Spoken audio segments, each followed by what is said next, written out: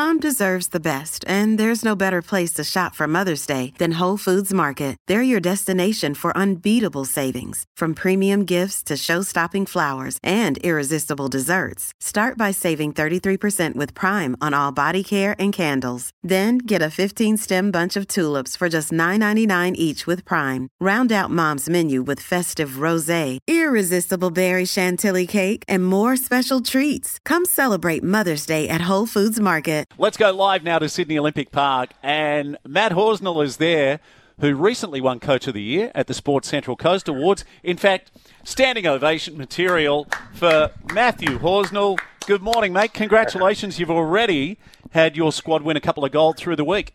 Thanks, guys. Yeah, it's looking good today. A little bit of that cloud and rain is moving away. Let's fingers crossed. When Katie Gunn did pretty well in the under 20s earlier in the week and confirmed her spot on the Australian team and winning that. So she's done qualifiers, so she's booked a ticket. So she'll be off to Cali and Colombia.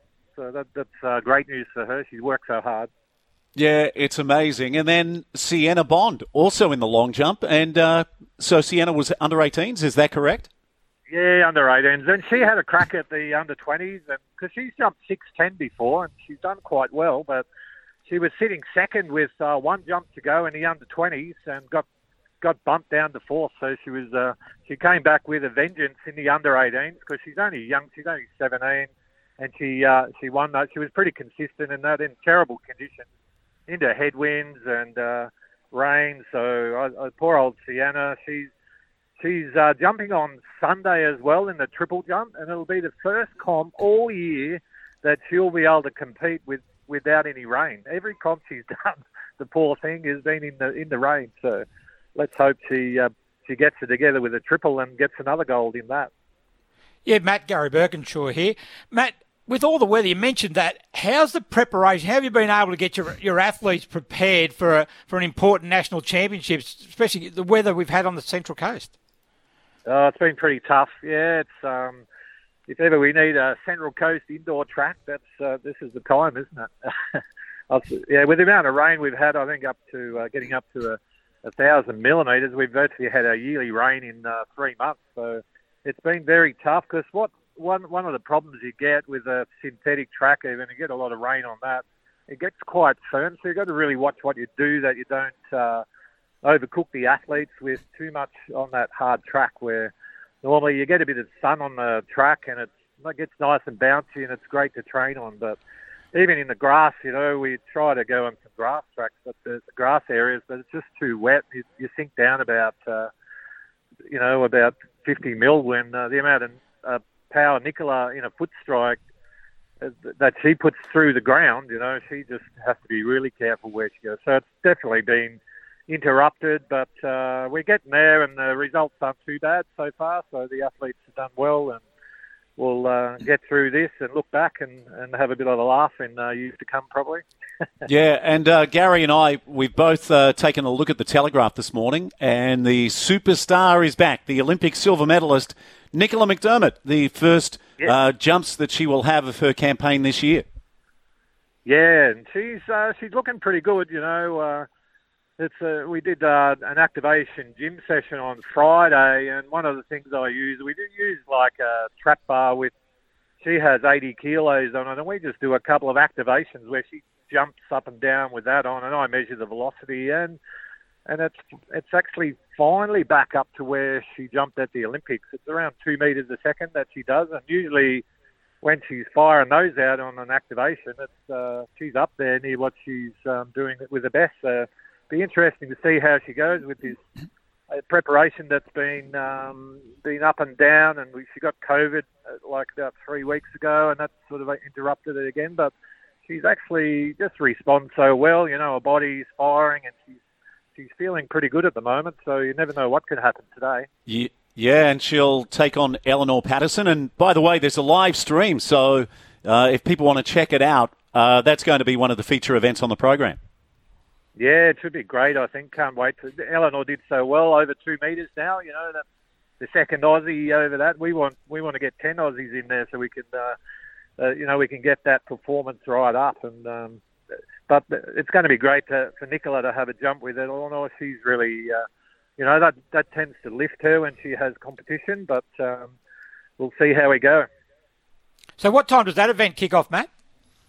It's about 5:30, 5:45 in the afternoon, so a little bit later. Yeah. And Katie Gunn's on about 2:30 with the women's open long jump. That'll be on live stream as well. She'll be on at about 2:30 this afternoon.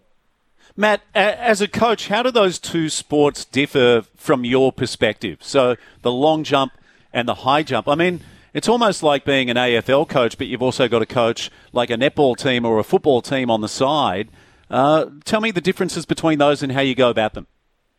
Yeah, the running is a bit different. Like high jump, the running is taller and you're cycling and you're creating a long jump. You also create a lot of power because it's a power event, but the running is a little bit more speed orientated. So you do a lot more sprinting and fast stuff, where Nicola does a lot more rhythm and power stuff to get.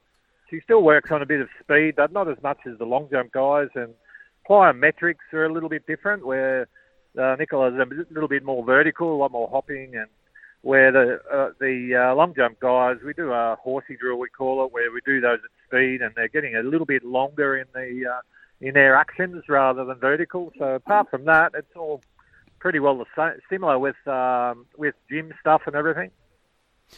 What else are you looking forward to on the program this weekend? Right now we're helping Alicia as she's an athlete. We help her coach. She's coached by Rudy Sopko.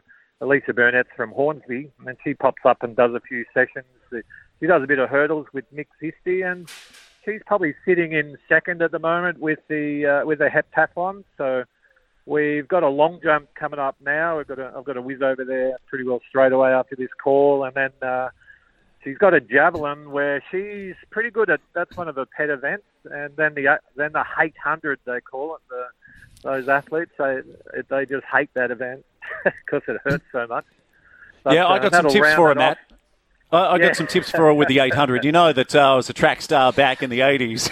I used to do a bit of high jump as well. Yeah, Palm Beach Currumbin. Look, I was better over the 8 and 15 than the high jump, but, I still won medals in the high jump. Yeah.